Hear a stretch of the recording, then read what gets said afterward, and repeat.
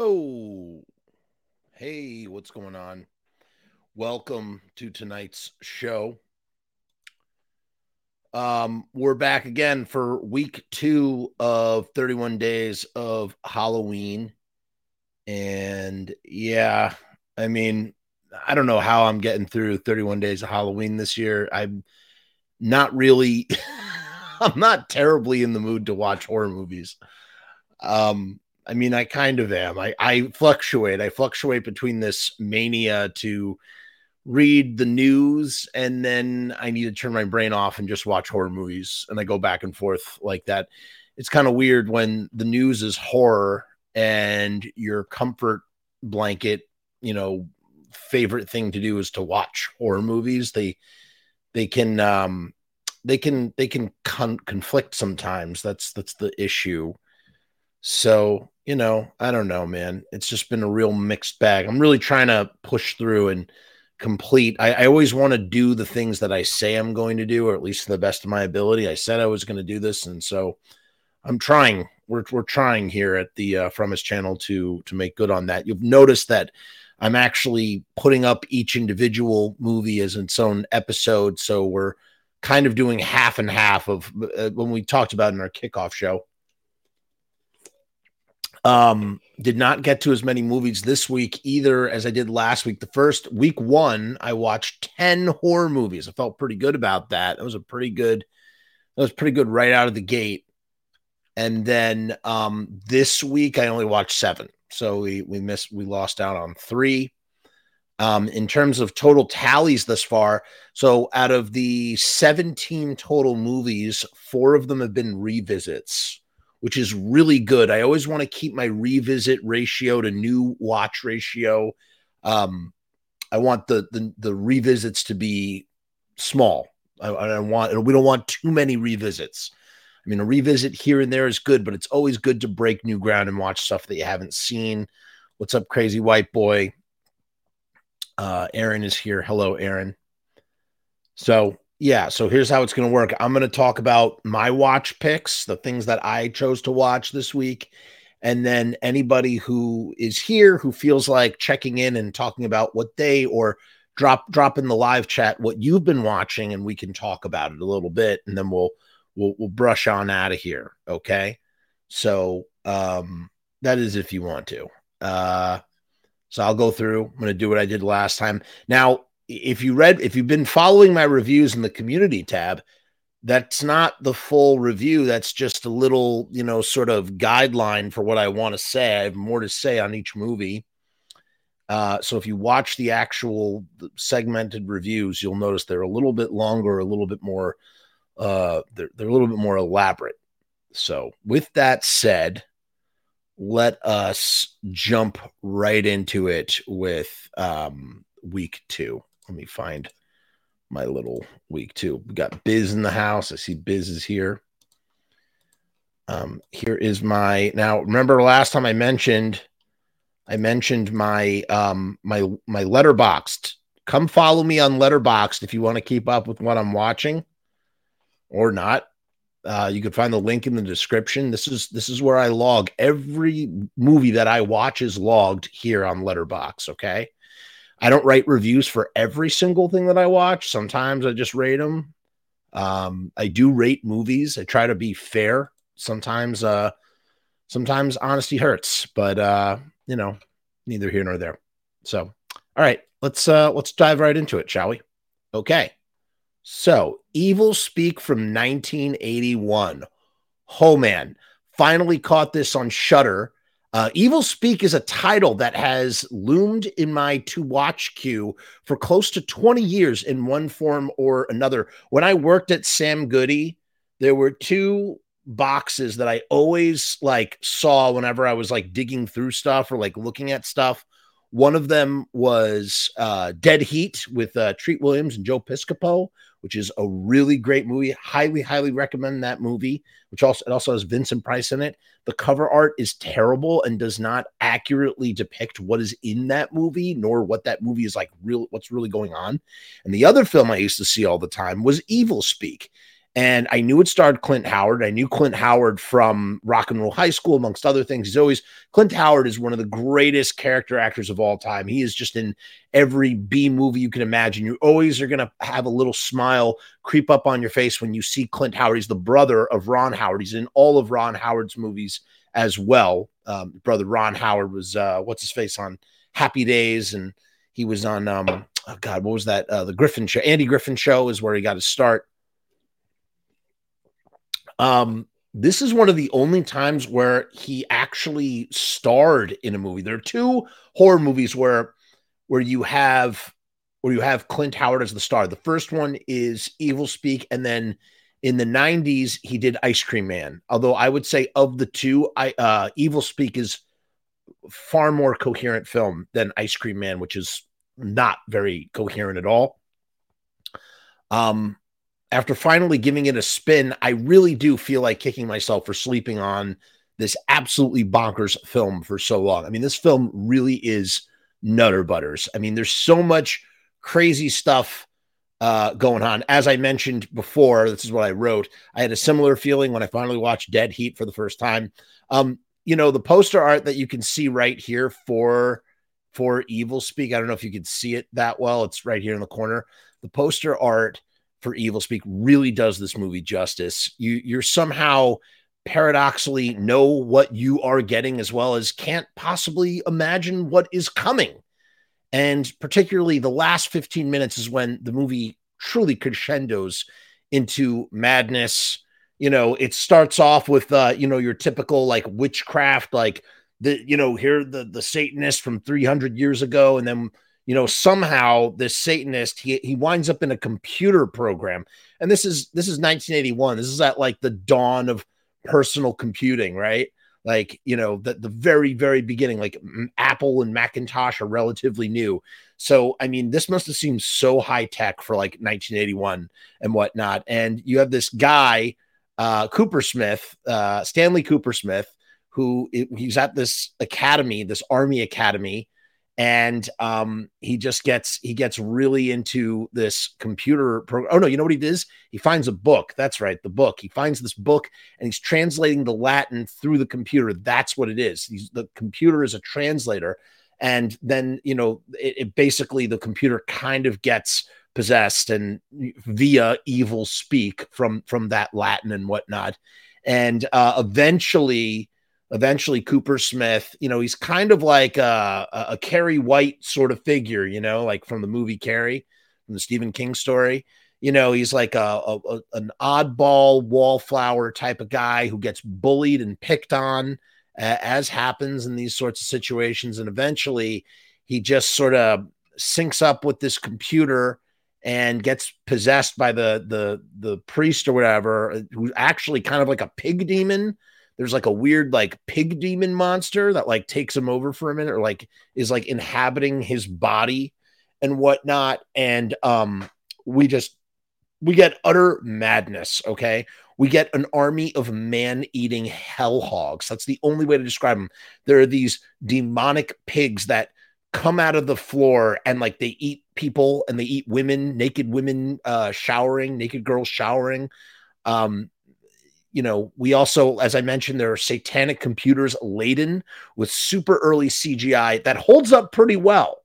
It holds up pretty well. Kind of like if there was CGI in the original Star Wars, when Mon Mothma or whatever is showing the rebels how to penetrate the Death Star.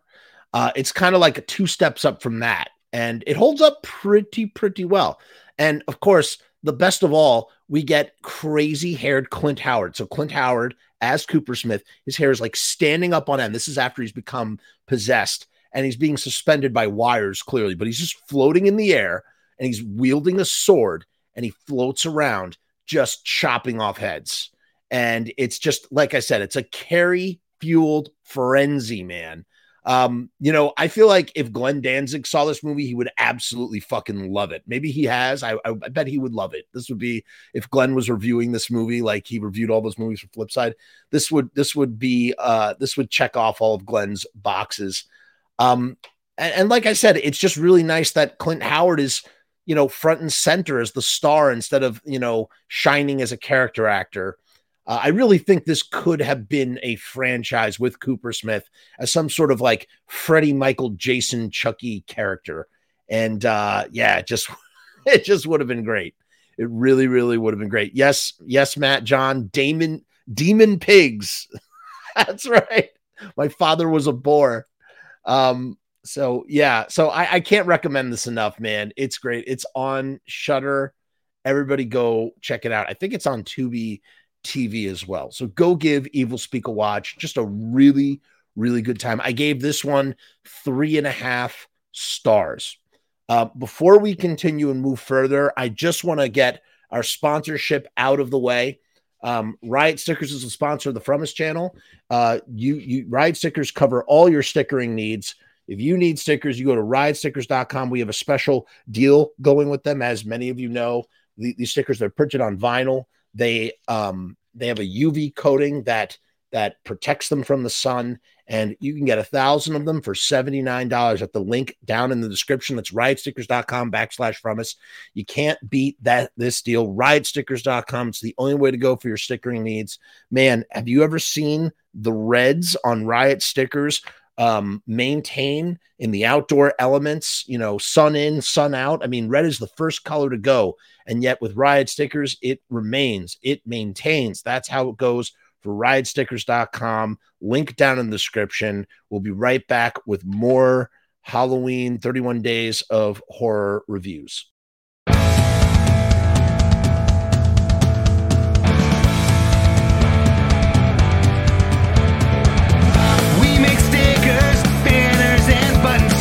Posters and promo cards, there's nothing we can't print for you. From stage backdrops to bass drum heads, we can print on shirts, we can print on hats, we can print on pants. Cheap prices and high quality, quick turnaround times and free shipping. We also offer free artwork support, great customer service, and so much more.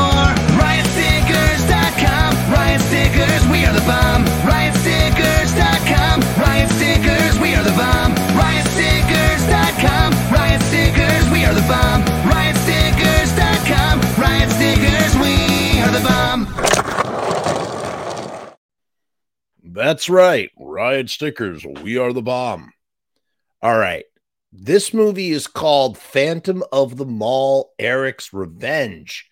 And a quick shout out to friend of the channel and friend of Frumess, Kevin45, aka Kevin Von Spear, who loves Phantom things. I'm sure he's seen this movie before. I'll have to ask him the next time I speak to him. This is from 1989, and this is, much like Evil Speak, this is another watch that has languished in my queue for far too long. I almost purchased it. It was this poster art that you see over here. This was redone. This was beautiful poster art. Really made me want to watch the movie on a whole other level when Arrow did their re-release of Phantom of the Mall. And it just, man, that Arrow video art looked too damn good to keep passing this up. And, I was glad to finally give it a chance. Watching this, I was reminded of how integral mall culture used to be at its height in the late 80s and through the mid 90s. It was like the universe for all teenagerdom. You know what I mean? And if you're going to update and adapt the story of Phantom of the Opera, of course, which this is based on, it makes perfect sense for it to be in a mall type setting if you're making this film in 1989. Additionally, here's a fun fact for you. This is the same mall that is used in Shopping Mall, which we previously watched and reviewed. And you can totally tell, man. So I think it's really perfect for a double feature. Hey, Jody Ramone, how are you? Thank you for the skulls. Thank you. Much appreciated.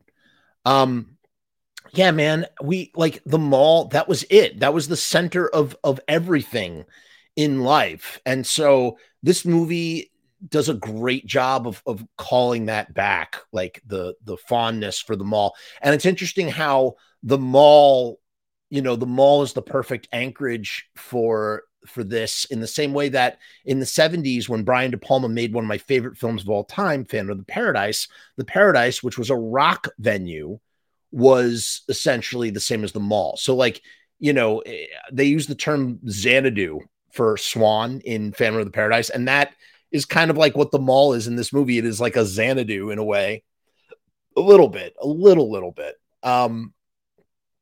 You also have well, let me read on here. Eric as the Phantom almost doubles as a superhero and kind of reminds me of Sam Raimi's Darkman. So Darkman came out like a year later, and that was like Sam Raimi's attempt to sort of make an original superhero film. Like, it had a bigger budget. It really, it was Sam Raimi taking all of his like Evil Dead aesthetic and like upping the game and trying to tell a superhero story. And of course, we know that he would get the chance to do it again almost a decade and 2 years later with Spider-Man, and blow everybody's face off when he did it. But he did it the first time he did it with Darkman, which also shares a lot of, DNA with Phantom of the Opera. Darkman himself is very much like the Phantom, and he even wears this like duster, and he has bandages instead of a mask. In this case, in this movie, and Eric is the character in the actual story, the literature and whatnot.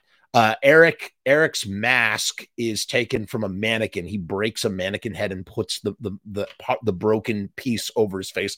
So that kind of works. And then, he kind of becomes like a superhero a little bit. The reason why I bring up Darkman in the first place is because, watching Phantom of the Mall made me realize that Darkman 2 is heavily inspired by Phantom of the Opera, because I was noticing those parallels. And I just can't believe that I never noticed that before.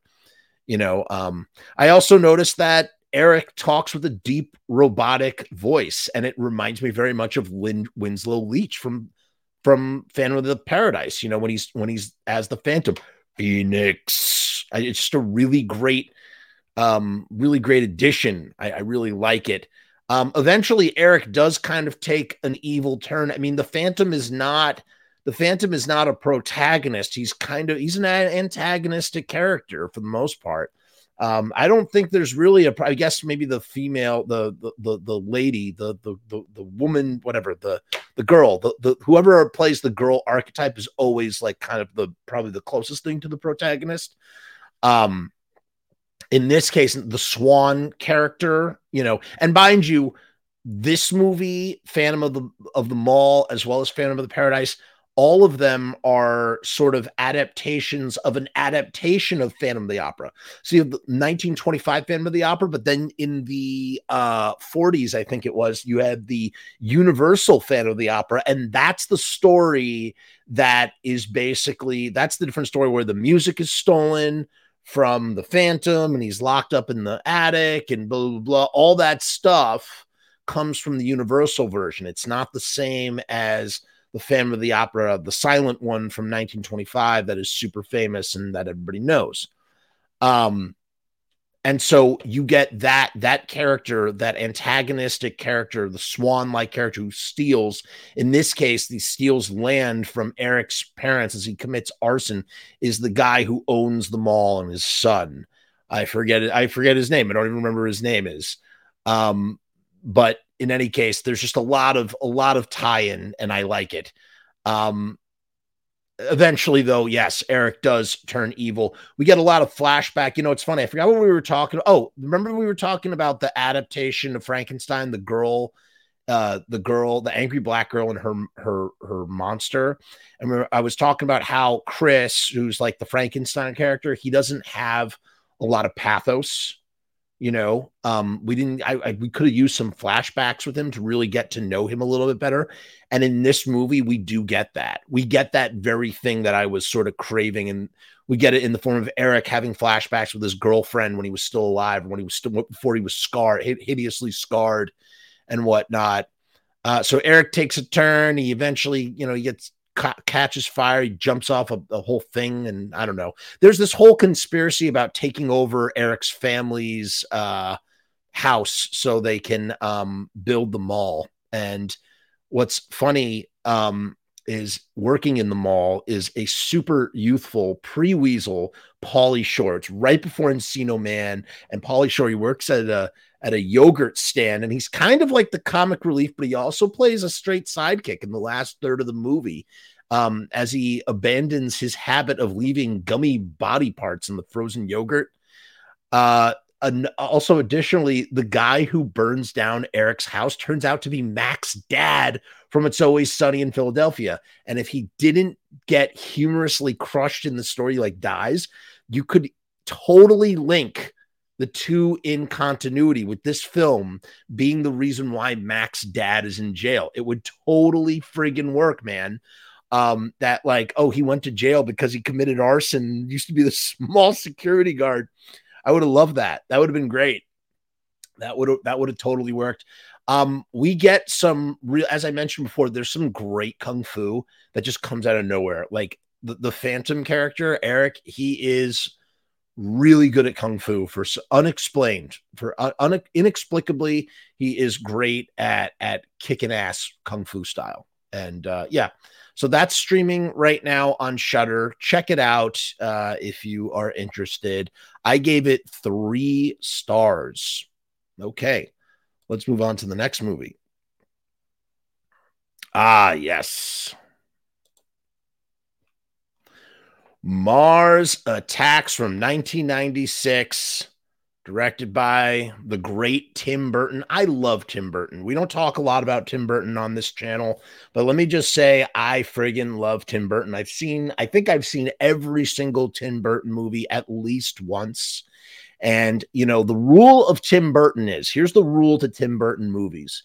If it is an original story, it's going to be pretty good. And if it's something that is an existing kind of IP, it's going to be lacking in some way, or it's not going to be as good. Case in point, Planet of the Apes, the Alice in Wonderland, Dark Shadows.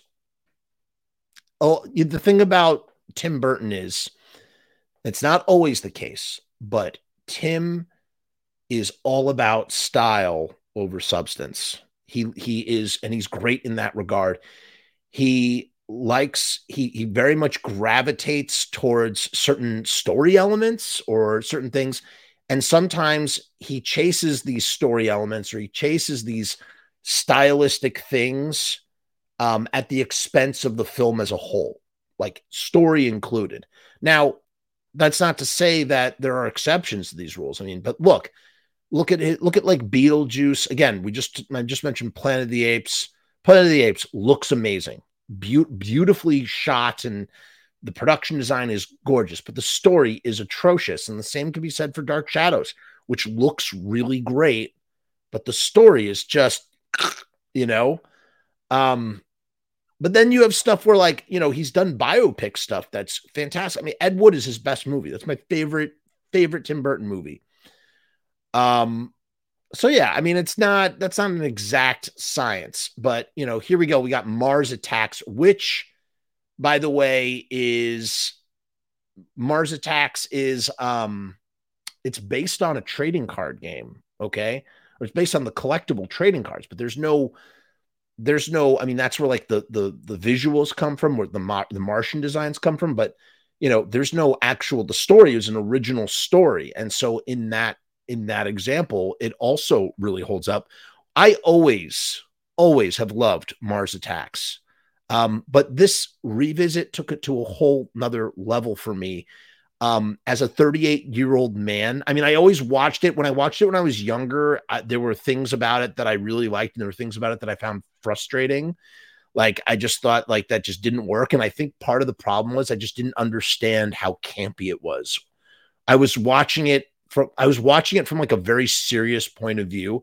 I was watching it as a very serious science fiction film. I know that sounds kind of ridiculous when you think about Mars Attacks, because it's a comedy. I mean, it is a comedy.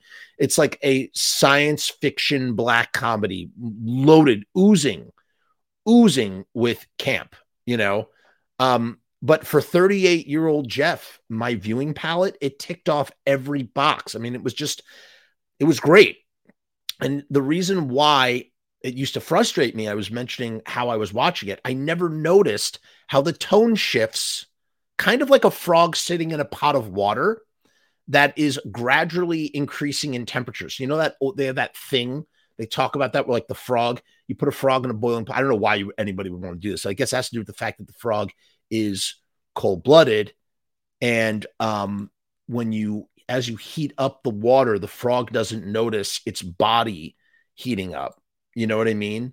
And the frog causes the frog to boil into the pot of water without wanting to jump out because it can't notice it. So the point being is I felt the same way watching and not understanding, and when I was younger, that the tone shifts in a similar way. The tone at the beginning of the film is firmly rooted in real, and I put that in quotes, REEL, like real, not REAL, which is a completely different kind of real. That would be like real life, like realism. Real, REEL, is like movie realness. You know what I mean? So it felt firmly rooted in real, REEL, life, come quirky sci-fi, very much akin to Burton's dry humor and Edward Scissorhands. So, that's the thing about Burton's humor, man. He's like, his humor, he's a really good understanding of comedy, And by the way, just to go back for a second, talk about like, style over substance, and if there's source material, if it's IP, it's not going to be the story suffers. I mean, case in point, look at Batman and Batman Returns, both incredible masterpieces that I have endless love for, but the stories suffer because Burton is so he's so magnetized to certain elements. In the first movie, there's really no plot to the story at all. Bob Rose and I have talked about this in our Batman podcast. Go check that out on the channel. But nothing really happens in the first Batman movie. Like that's like a weird thing to say in Batman. Of course things happen, lots of things happen, but there's no like driving narrative to it, And in the second one, the only person that really has an arc, the two people that have an arc are the villains, man. The villains have arcs. Batman is kind of just existing. He's already Batman, and he doesn't really change from the beginning to the end of the movie. There's no change for him. It's the Penguin that changes. It's Catwoman that changes. And so that's his fundamental flaw with certain things, that he gets so wrapped up into that in that kind of way. But in a movie like Edward Scissorhands, the humor is so dry that it gives you cotton mouth. And it's the best. It's the best kind of dry humor that you could want in a movie. The movie takes itself incredibly seriously, but at the same time is you can't help but laugh at it. And so it's that kind of dry black humor that is just rampant in Mars Attacks. And eventually it devolves from that place. It devolves from that place and just gets sillier and sillier and goofier and more slapstick. And by the end, it's like a ball of yarn that's come undone. And it's wonderful. It's great. But by the end, you literally have Tom Jones dancing with animals in the woods and the Tahoe caves, singing "It's Not Unusual." You have Martians in the chorus as replacing the chorus girls. You know what I mean? It devolves, but in a great kind of way.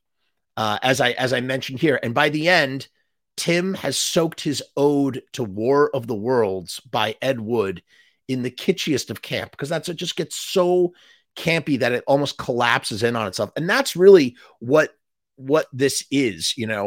My favorite Tim Burton movie is Ed Wood, for many reasons. One of them being that I'm a filmmaker and I love making movies, and I love that this is such a love letter to a guy, Ed Wood, who was so passionate about making movies. He didn't let anything stop him, and he's widely considered one of the worst directors of all time. And he's just, just I don't know what else to say about him. He's just like an iconoclast in his own right, Ed Wood, truly a punk rock spirit, a punk rock independent spirit.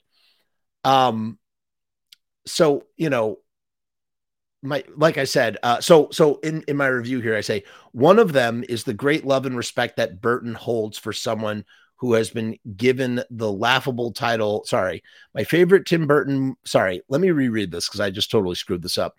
My favorite Tim Burton film is Ed Wood for many reasons. One of those reasons, that's what I meant to say. One of those reasons is the great love and respect that Tim Burton holds for Ed Wood, who had been given the laughable title of the director of the worst movie ever made.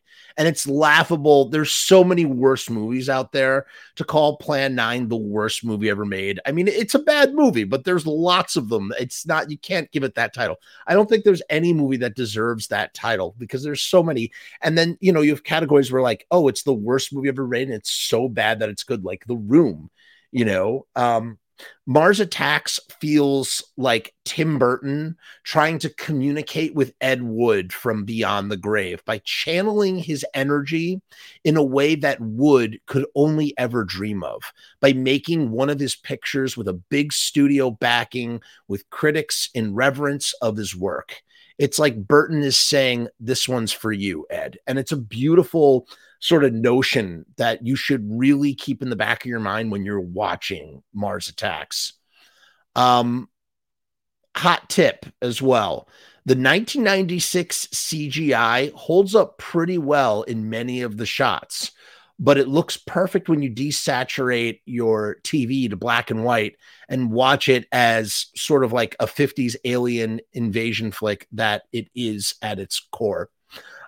Additionally, I will say this too about the characters in the ensemble. I mean, Tim Burton recruits just every actor you could imagine. You have everybody is in this movie. Everybody from the 90s is in this movie. You have Jack Nicholson, you have Pierce Brosnan, you have Glenn Close, Annette Bening, Danny DeVito, Martin Short, Sarah Jessica Parker, Michael J. Fox, Tom Jones, Lucas Haas, Natalie Portman, Jim Brown, Lisa Marie, Paul Winfield, Pam Grier, Jack Black, Christina Applegate. I mean, just what a cast, man. What a cast. And you know what he does? He kills them all. He kills them all. Thank you for the donation, Mr. Bullet. John has donated to the cause. He's bought some coffee. Much appreciated. Biz agrees. That's a good way to describe Tim Burton's films. Hit the nail right on the head. Thank you so much. Make sure you leave me skulls, by the way, and like, share, and subscribe this video.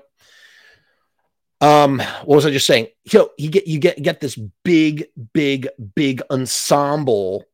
And what does he do? He kills all his characters, man. He just knocks them all off, man. It's friggin' beautiful.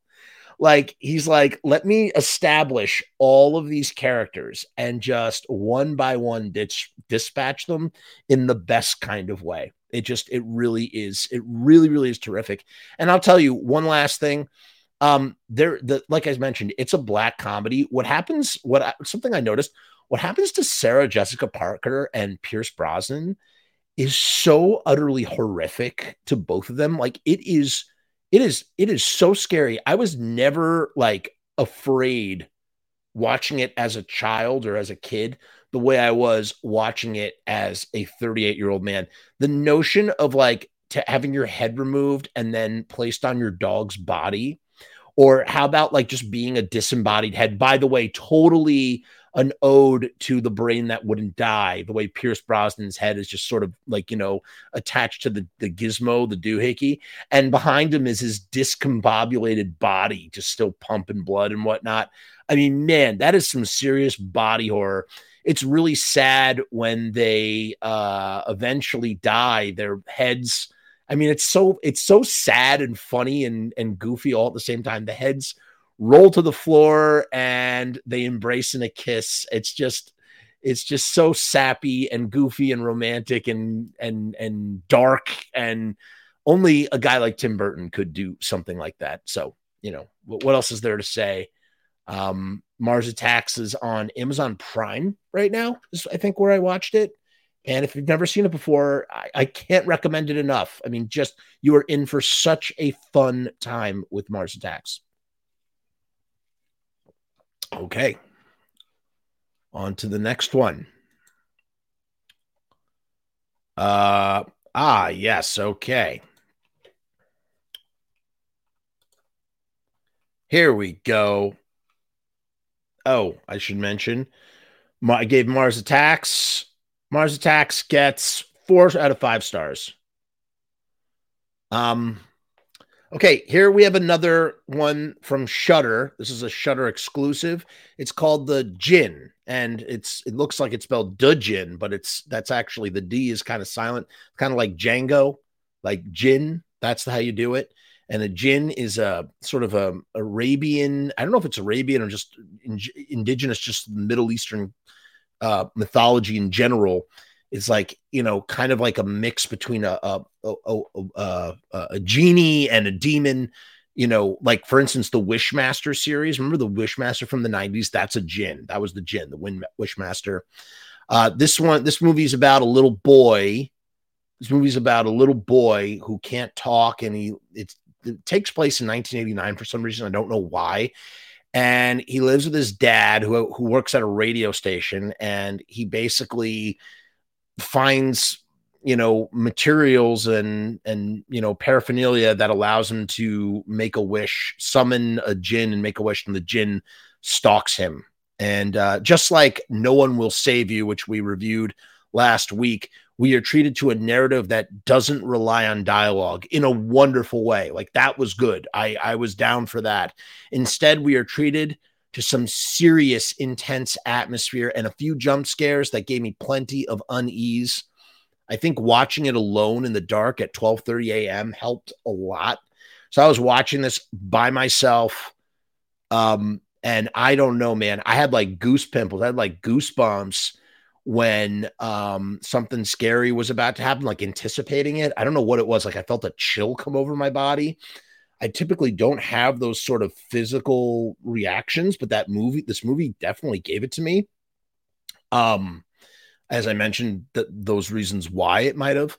The goodwill to pay off all of this intangible dread ended up being squandered in the storytelling, unfortunately.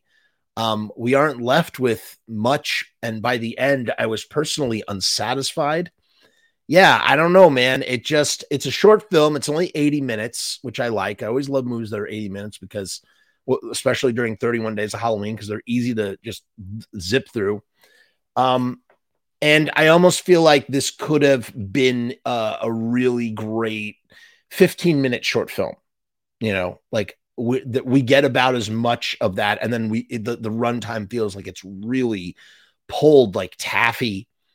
And yeah, it was okay. I gave it 2.5 out of 5 stars, which is, it's 50, it's average, just not, it just, like I said, it just didn't really do anything. The Djinn was scary. It had these sharp teeth. I don't know. It's worth checking out, I guess. I'm sorry, I don't sound very enthusiastic. I'm trying to think of something really positive to say about it. Well, I did. I said it really did elicit that reaction. I enjoyed that part of the viewing experience. But the story just, I don't know, there wasn't much to the story. There was this whole thing with the mother, and the mother had, don't want to say that out loud. And yeah, I don't know. The relationship with the dad felt a little thin. It just, I don't know, it just did not work for me. Eventually he gets his voice back, that he's wishing to get his voice, and there's this whole thing where he has to like keep the candle lit until 12. And, I don't know. I didn't feel enough stakes. That was another thing too. So there were some moments of really, really scary bits, but it just, I don't know. I don't know what else to say about it. The Djinn, it's streaming on Shudder. Check it out. Okay, let's move on to the next one. Got to tell you, it's much easier to make videos this way than it is to like shoot a video after each watch. That was such a slow. How did I do that for 2 years? I had a lot more time on my hands. That's part of it. That's partially the reason why. Okay, Meg to the Trench. This is directed by Ben Wheatley. Ben Wheatley has made a lot of genre films. He did High Rise. He's most famous for Kill List, which has a great twist ending. If you've never seen it, Kill List is must watch. He also did he did A Field in England, which is very interesting, very cerebral. And he did, what's that movie where they're all in a warehouse shooting at each other with guns? I forget what that's called. Free something. And yeah, Ben's an interesting genre filmmaker. And for some reason, he was given the reins of Meg 2. I enjoyed the first Meg. It's a lot of fun.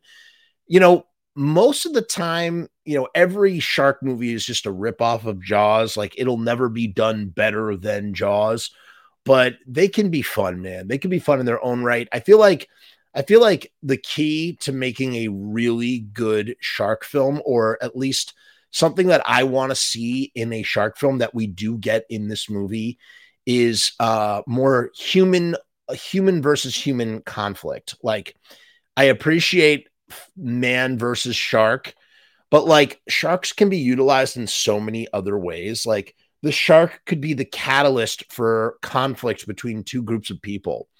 And I just feel like that's the premise that's not utilized enough. It's kind of done here. I don't think Ben Wheatley wrote this movie. He might have. I mean, we could check. I'm just being really lazy right now. Let's check. Let's see who wrote this. I don't think Ben wrote it. It was written by Dean Jorgaris, Eric Hober, and John Hober. And by the way, the other movies that Ben had, Free Fire, that's what it's called. Free Fire.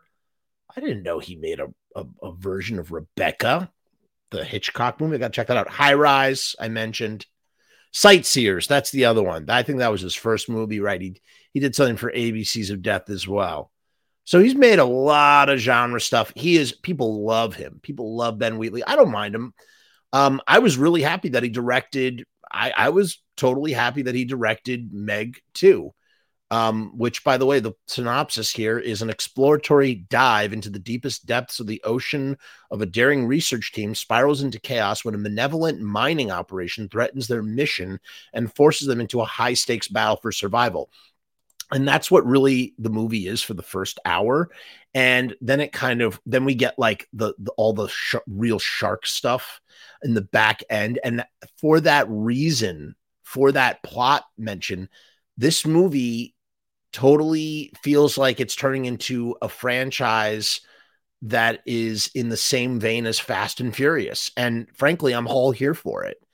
You know, maybe by the 5th movie, they'll be in outer space. So who knows? But I mean, that's really what kind of happens. You have this and you could tell the movie had international financing, which is great. I love internationally financed movies because you get really interesting international perspectives. You know, you could tell that this movie had some Chinese money injected into it in a good way. I think it's wonderful. When movies are sort of joint productions like that, you just get such a variety of interesting actors and people. And I don't know, the movies are always like, another great example of that is the Snowpiercer, man. Snowpiercer is an international movie, and like you got so many different people in that movie. It's really great. In any case, what was I saying here? So here's a perfect example of mindless fun that you can enjoy without straining a single brain cell. That's right.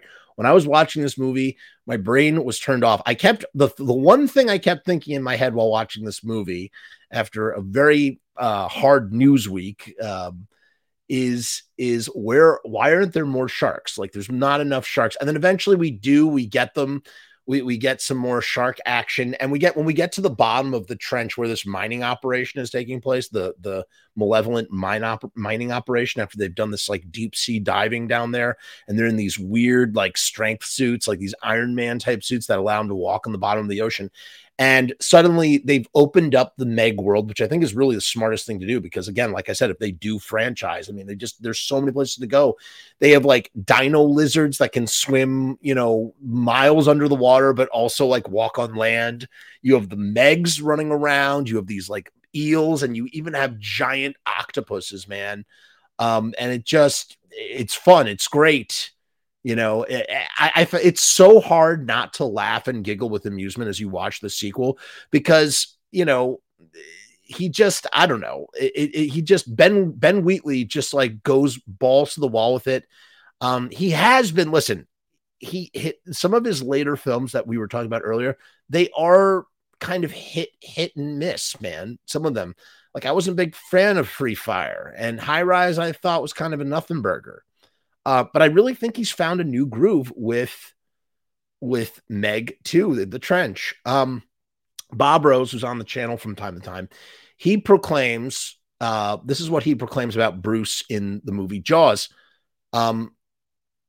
He says that Bruce is not a shark, but rather a monster. And so, as Bob Rose proclaims about Bruce in Jaws, these Megs are not sharks, but rather monsters that have to be fought and killed. And Jason Statham channels Arnold Schwarzenegger in Last Action Hero without a single ounce of self-awareness. So this movie is, the thing about Last Action Hero, it's like a super meta movie, even though people didn't like it at the time.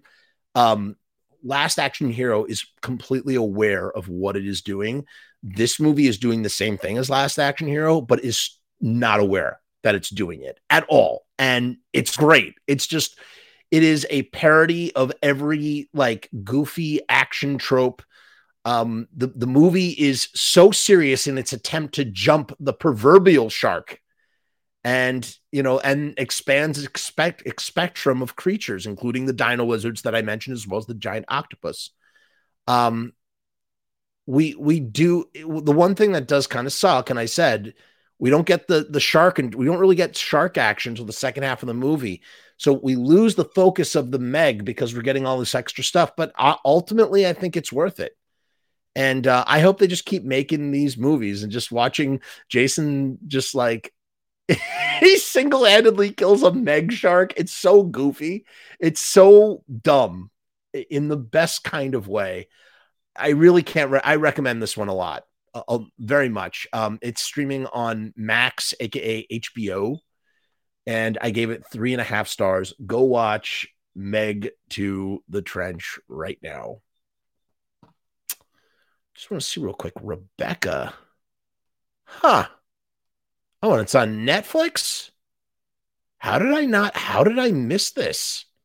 I'm adding this to my watch list. Okay, good to know.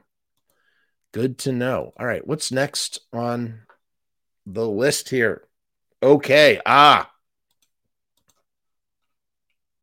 Here we have a movie called Sheepskin from 2013. Okay, Sheepskin, man. This one's streaming on Tubi TV, and it's another one that's been in my queue forever.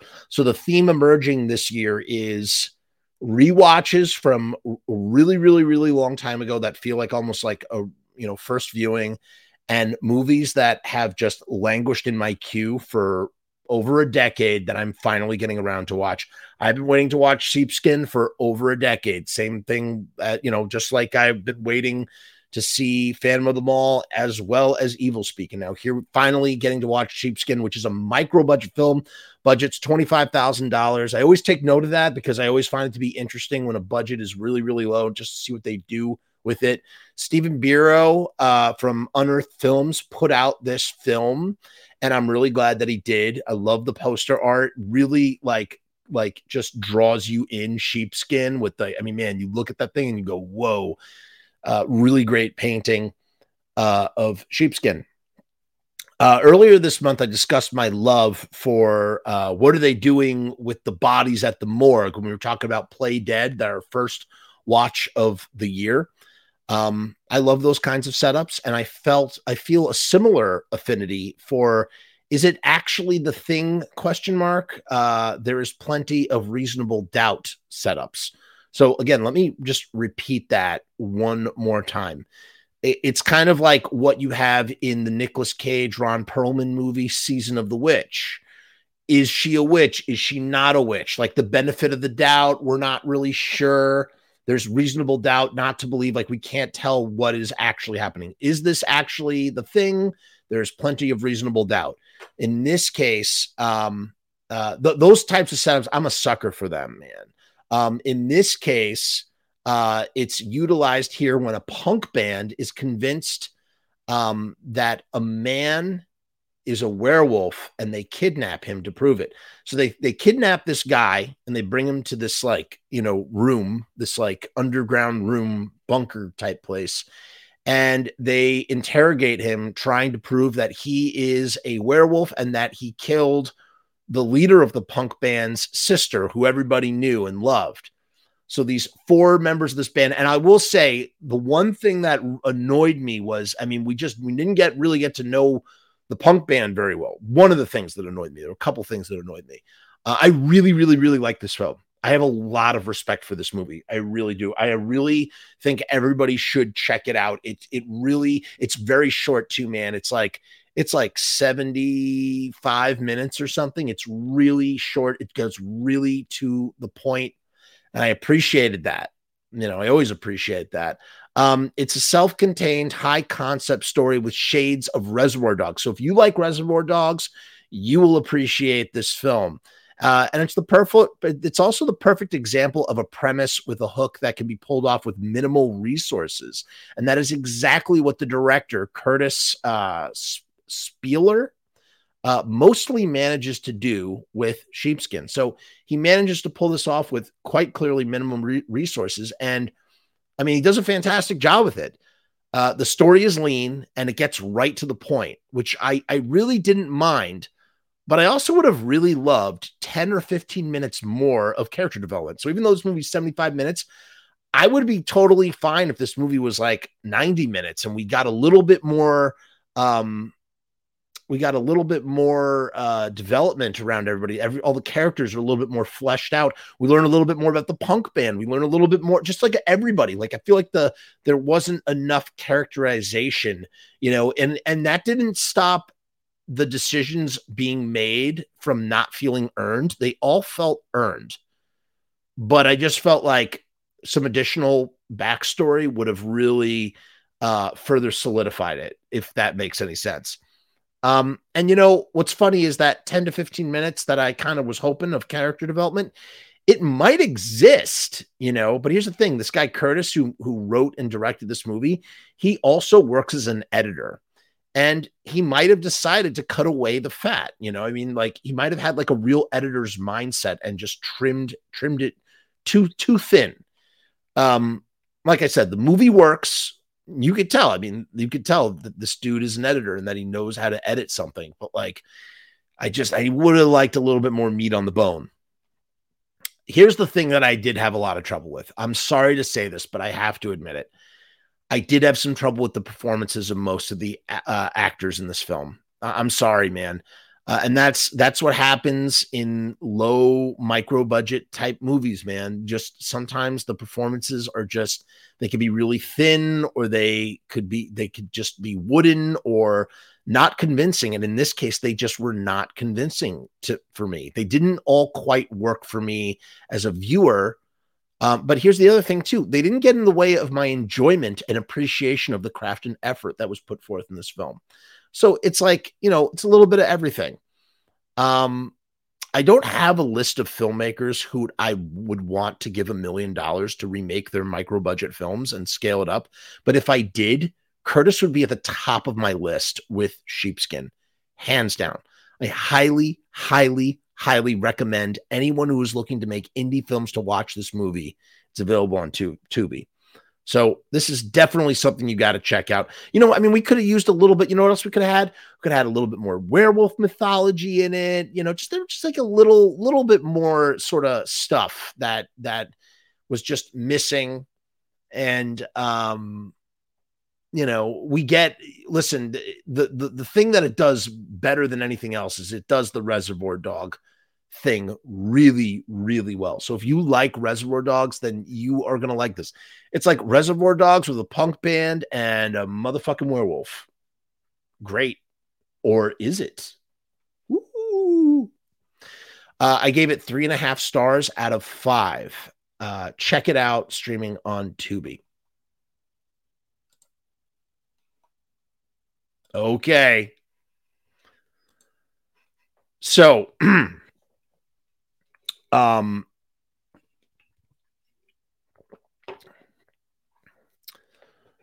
okay, we have Mom from 1990. Now, it's been a long time since I've revisited Mom, but it was a solid rental memory from my local video store's horror section in the early 2000s. So, in the early 2000s, I used to frequent a lot of local video stores. One of them was called Music Plus Movies, and it had the finest horror film section. In fact, several of those horror VHSs were rescued when the place closed down. I rescued. They were selling them off for $5 a piece, and I picked up a whole bunch.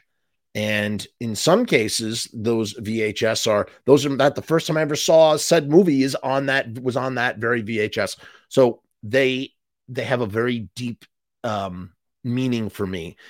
That horror section of that video store really like captures a time in my life. Like it's such like a time capsule. So like this movie, I have a deep affinity for this movie because it reminds me of that time. I haven't seen it in a very long time. Scorpio releasing, it was either Scorpio or Red Code, put this out, one of the two, put out a Blu-ray, a very overpriced Blu-ray of this film, and I snagged it up and I was saving it for 31 days of Halloween. And man, Mom is just one of those rare genre treats, man. If you like genre films, then man, Mom is for you. And not just genre films. Well, let me further clarify. Mom is somewhat of a rarity in its breed. While the monstrous element is sometimes mistakenly referred to as a werewolf, this is actually one of the very few films out there that is featuring ghouls. So to clarify what I'm saying, when you read about Mom online, often they refer to the monster element as a werewolf, and it's not a werewolf. And here's the thing: Nestor, who's played by Brian James, and you may remember him from that great Tales from the Crypt episode. He's also in Blade Runner. He plays one of the replicants at the beginning. Really intense. He always plays really intense bad guy parts, and there's definitely what he does in this movie. He plays this guy named Nestor, who turns out to be a ghoul that loves to eat pregnant women, including their fetuses. It's pretty grisly. And he says something to Clay, who is the son. He's the protagonist. He is the son of the mom, right? He tells Clay at one point something along the lines of, because Clay is trying to figure out what he is. And he says, vampire, werewolf, it's all the same. Like, trying to just leaving it completely ambiguous, and I can appreciate that ambiguity, but I wish it was more defined with a better explanation of what Clay's mom is exactly. In the end, this inconsistency doesn't affect the story or its impact. So even though the rules are not solid, like the fact that Nestor dies from getting burned, and then Clay tries to use a flamethrower on his mom and it doesn't hurt her, but then at the end she blows herself up with like a gas main in the kitchen, like using the stove, kind of like the way Nestor died. It's very inconsistent, but it doesn't matter. The only thing that matters about it is that I just wish, like, I want to know more about what kind of monsters they are. They live for a long time and they look ghastly. I mean, just ghastly. You get a kind of a glimpse of of what they look like behind the mom here. Now, the actress who plays mom, hold on, let me tell you what her name is. Her name is Jean Bates, and she's also in Silent Deadly Night for the Initiation. She plays one of the witches, and she is great. She's a great actress. And like I said, yeah, Brian James as well. And this is what the synopsis actually says. Call her mad, call her monster. Just make sure you call her once a week. So the tagline, and that's funny because I'm going to dwell on that in a minute. The tagline is, kind of makes you think that you're about to see a black comedy. By the way, this is available on Tubi if you don't have the overpriced Blu-ray. That's well worth the overpriced, by the way, but still overpriced nonetheless. You can watch it. It's streaming for free on Tubi. I highly recommend everybody watch this on Tubi. During a time when the city of Los Angeles is terrorized by an animal attack style murders, a kindly elderly lady provides a nomad with a room and board. It turns out that, turns out he's a werewolf and is responsible for the recent killings. And maybe they call him a werewolf because it just makes it easier for marketing, but he's not a werewolf. He bites the elderly woman, turning her into a hungry werewolf. She's not a werewolf. And now her adult son must try to prevent the both of them from doing any more harm. No, she's some kind of ghoul. She's I don't know if she is undead, because, Nestor, he gets stabbed with some knitting needles and he like pulls them out. He's like totally fine. He even says there's very little that can actually hurt me. And I don't know. I just find that to be more in line with some sort of ghoul or revenant, a flesh eater. He's a flesh eater. That's what they say that in the movie. They say I think he refers to himself as a flesh eater. I've also noticed this. Every time that I rewatch this movie, the tone gets darker and bleaker, man. Darker and bleaker. Oh my Lord. And that's the thing, as we just read with the tagline, it's sort of marketed as a comedy, but this isn't even black comedy. Okay. It is a grim story of compulsion through hunger until it becomes an all-consuming obsession that bleeds over onto the ones you love. That's what the movie is really about at its core. And like I said, bleak doesn't even begin to describe what happens in this movie. It is so dark and so sad by the end. It really is. It really, really is. And, I wonder if the reason why I noticed that, or the reason why I'm picking up on that about, like, the fact that it bleeds over onto the ones you love. Personally, I'll be honest with you, I'm experiencing this in my personal life with a close friend who is suffering from mental illness. And so I'm watching these movies and I couldn't help but notice the toll of trying to help someone who can't help themselves and the madness that it brings. My friend, he doesn't want to get help for his mental illness, and his brain is rotting and it's terrible. And I this is a little TMI, but like, this is just some of what I'm dealing with. I don't talk about this often, but I don't talk about this at all. The point being is that I'm watching these horror movies and I see that same theme. I understand that thematic element so well.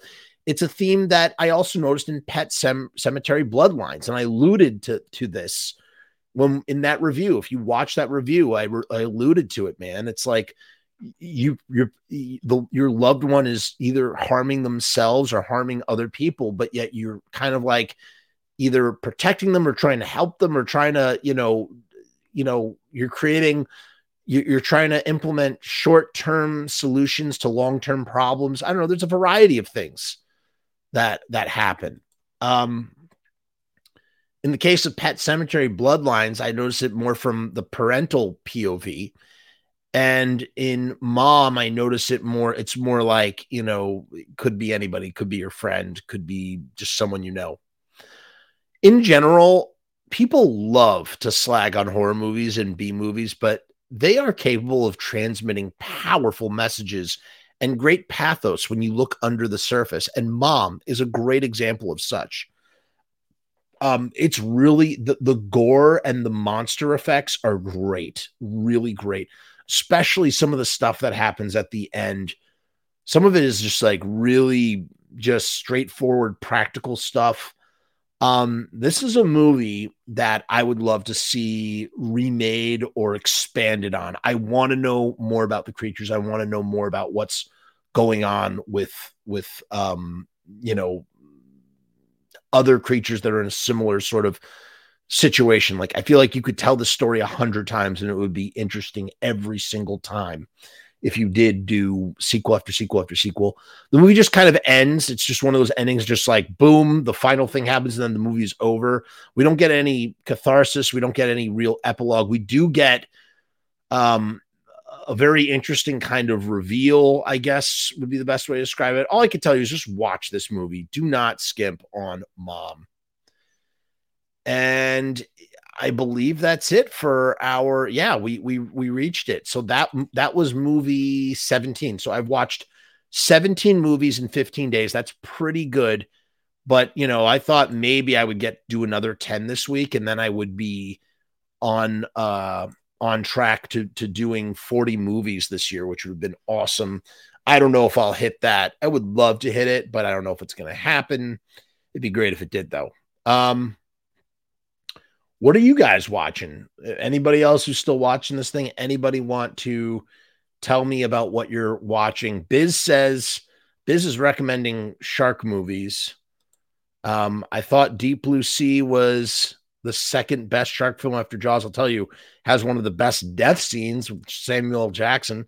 A friend recommended me Santa Jaws, and I could not stop giggling at how silly it was. Yeah, I've heard of Santa Jaws. Looks really interesting. I also know there's the cocaine shark as well. Yes, I've heard of Ghost Shark and Sharks of the Corn. There's also the Sharksorcist or the Exor Shark or something. It's like an Exorcist. Of course, you have the Sharknado movies as well. Oh, and Ninja versus Shark. There's no end to what you can do with sharks. Here is D's watch list right here. Week 2. Number 1, The Appointment. Okay. The rating system is out of 100. Wow, that's a big one. So The Appointment got 1 out of 100. 2, you saw Saint Maud, which is 75 out of 100. I haven't seen Saint Maud yet. 3, VHS, 85 out of 100. Okay, that's cool. Dr. Faustus, 60 out of 100 from 1969. Haven't seen that. Bedevil. I've seen Bedevil, I think. 90 out of 100. Okay. I started watching Terrifier 2 as well. And everybody says that it's really good. I was not a fan of the first one.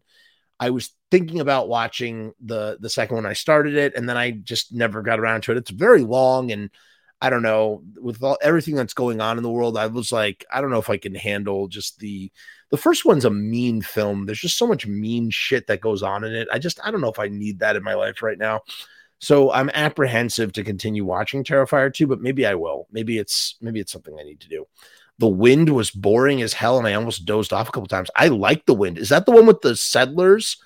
That's the one with the settlers, and like there's that weird black goo, right? Isn't that am I thinking of the right thing? VHS was not Biz's cup of tea. Oh man, I'm sorry to hear that. I really enjoyed VHS 85. My favorite VHS thus far though is VHS 99. VHS 99, really fucking good. They just get better and better and better with age, man. They really, really do.